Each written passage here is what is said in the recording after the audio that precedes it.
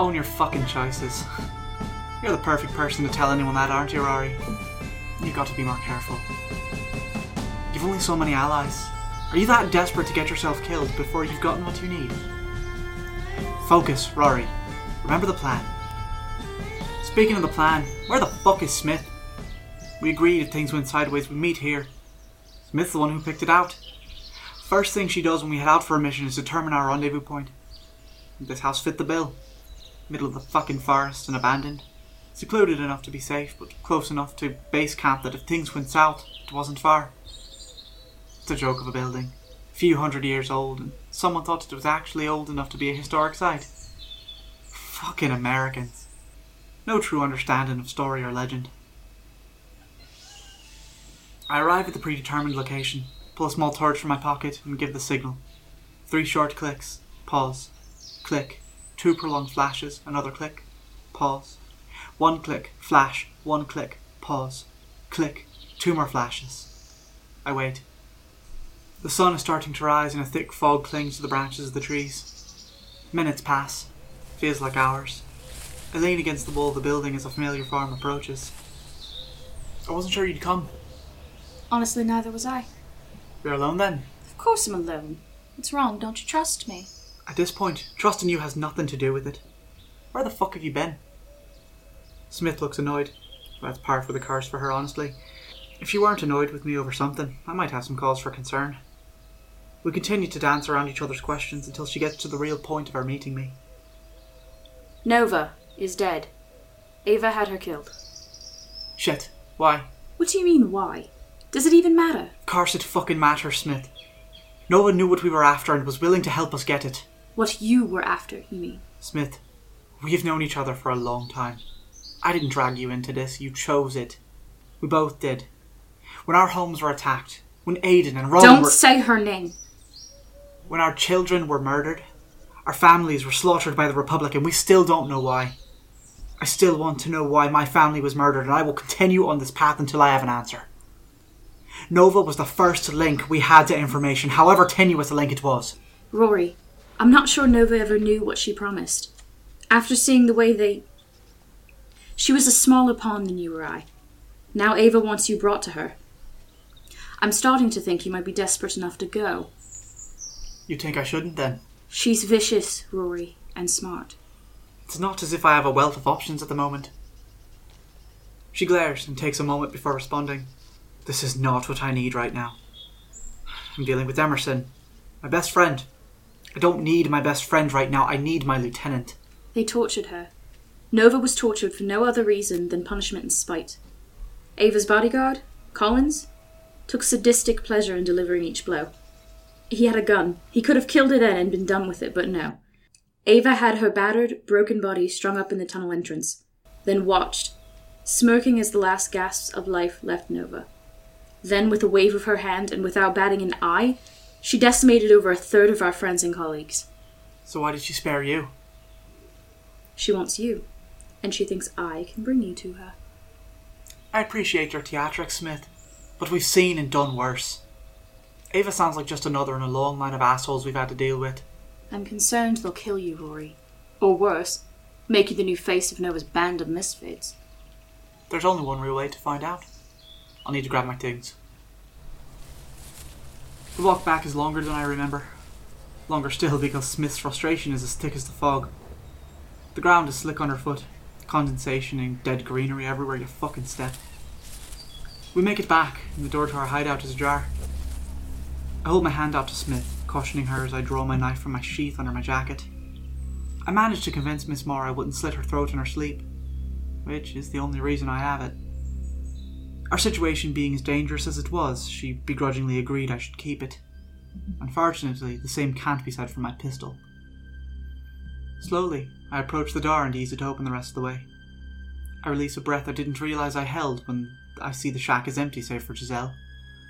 The place has been completely turned over. She's packing her bag, folding articles of clothing and blankets around cans of food. It's meticulous and entirely too purposeful. Are we in such a hurry to leave now? She ignores my comment and continues to pack, her back to me. I don't know what to make of her. That's new. No matter. won't be a concern for much longer. It's for the best. We've stayed in this damn forest too long as it is. I grab my pack from the foot of the bed. Everything seems to be in order. I already made sure to scavenge what could be taken from this place. I sling my pack over my shoulder and am making my way for the door when Giselle finally speaks. You already know where we're going then? Where I'm going, yes. But this is where we part, Miss Marr. I received word Nova is no longer searching for us. You can return to your life as normal. Is that so? I hear a soft click and turn to see Giselle pointing a gun. My gun, directly at me. I turn to face her fully. Smith is coming behind me, weapon drawn. I gesture for her to stay back, and though she looks confused for a moment, she does as she's told. Good. She hasn't completely lost her sense of place.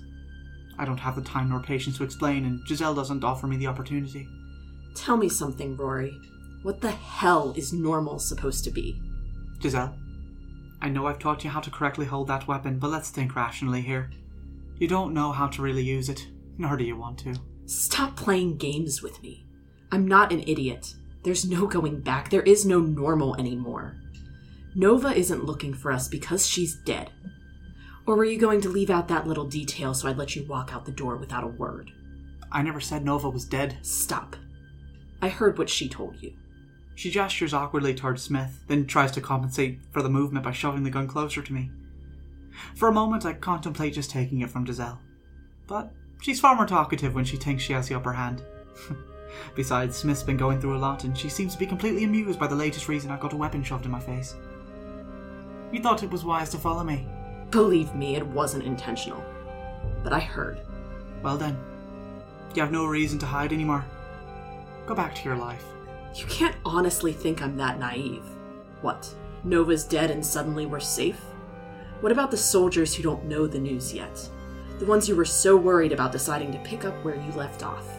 You never mattered enough to be in danger, save that you were with me. You're safe from harm the moment I walk out the door. None of us are safe anymore. You think you'll change that if you shoot me? She doesn't move, but her defiant gaze shifts to Smith for the briefest of moments. Smith's gun's still at her side, but even Giselle will be able to tell that she's at the ready. Giselle has doubts then. But about what? Doubts about killing me? Or doubts about killing in general?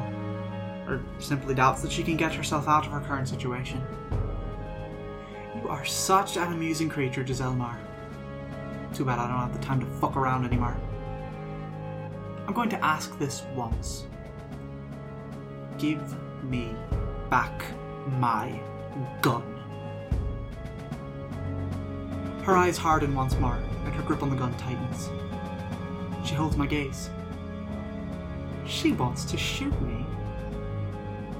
I calmly step towards her. It'll take 30 seconds to get that gun out of her hands. I won't even need to break her wrist to do it. Before I can do more than take a step, she turns the gun around, holding it by the barrel instead of pointing it at me. I take the weapon and stow it safely. The world is turning to ash. Everything that we used in the past year to make this hellscape some semblance of normal is gone. How are any of us meant to be safe? It appears that choice is entirely up to you now. I make a point to slam the door on my way out for emphasis and head for the tree line. As we walk, Smith follows in step with me. I can tell she has something on her mind. I'm mulling over if I care. I consider being angry with her for not coming for me sooner, but I push away the childish idiocy of that thought. She sighs and after a moment breaks the silence. I think I see why you like her. She has the same aimless rage you do. So young, so angry. Ah, so that's it. Interesting. I never pegged Smith for the jealous type. I ignore the comment and keep moving forward, hoping against hope Smith doesn't want to have a conversation. I don't get very far on that hope.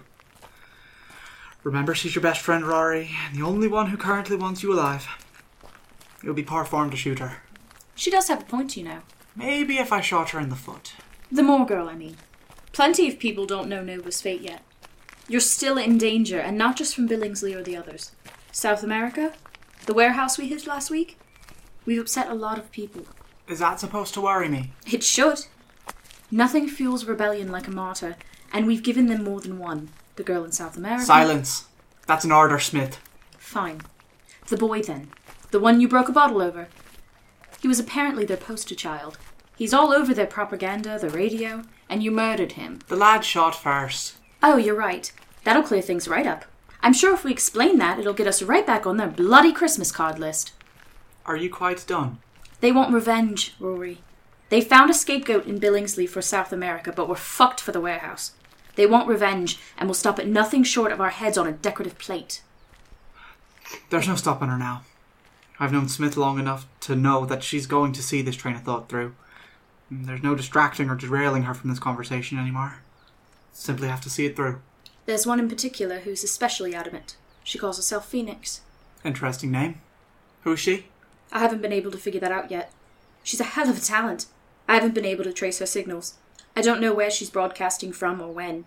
It could be pre-recorded for all I know. I think she's using the broadcasts to send messages, but I haven't been able to make any sense of them.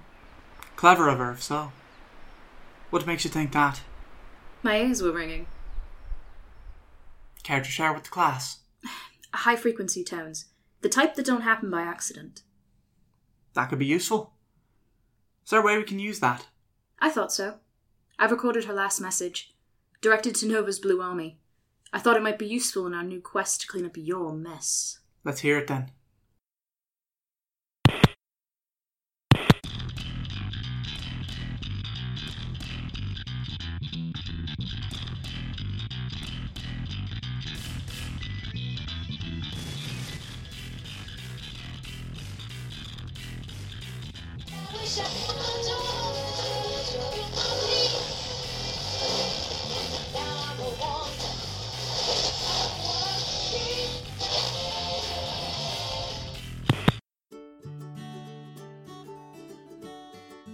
I don't get why people say that all trees look the same. I mean, sure, they've all got the same basic bits to them, they're usually built the same way, but there's so much more to them than that. They're just like people. You look through a crowded city, and sure, at first the people are just repetitive, faceless shadows whizzing by you, but the more time you spend looking at them, the more you sit and watch them, the more features you begin to pick out. I, for one, despise people. I used to watch them, but they didn't like that. And they would watch back, usually with looks of disgust. Hey, look at that kid with the funny colored hair. Trees are different. You can study their features, see all the little flaws and imperfections without being judged. Spending time with trees is way better than spending time with people. And if they could talk, I bet the trees would say, "Hey, look, that kid's got green hair just like us." Yeah, more comfortable among the trees.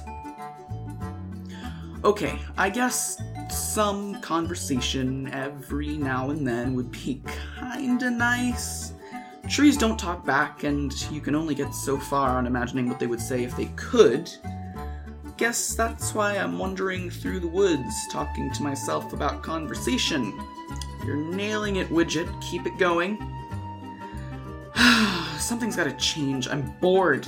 I've picked up all the cool stuff I can find out of these woods, but what can I do with them? Nothing.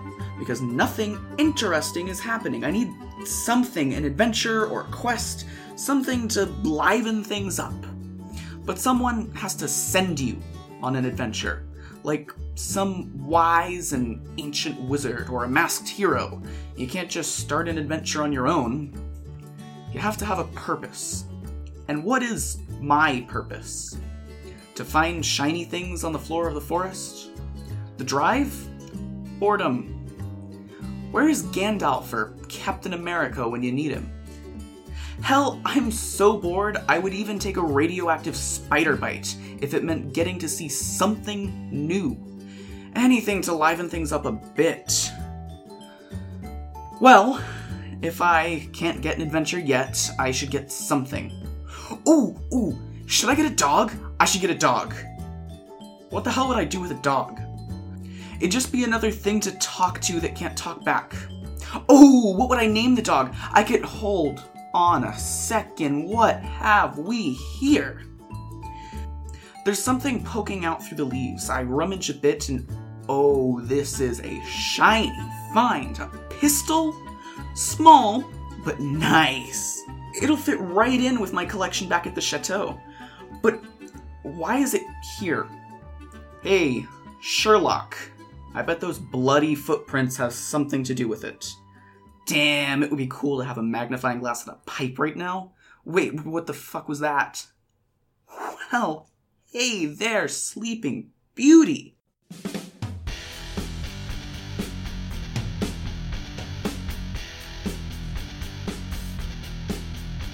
Hey, I'm Katie Rock, creator of the Coup de Grace podcast, and I'd like to thank you for listening to Season 2, Episode 3, Sparrow. The cast for this episode in order of appearance is as follows. Rory Alexander, played by Ryan Perry.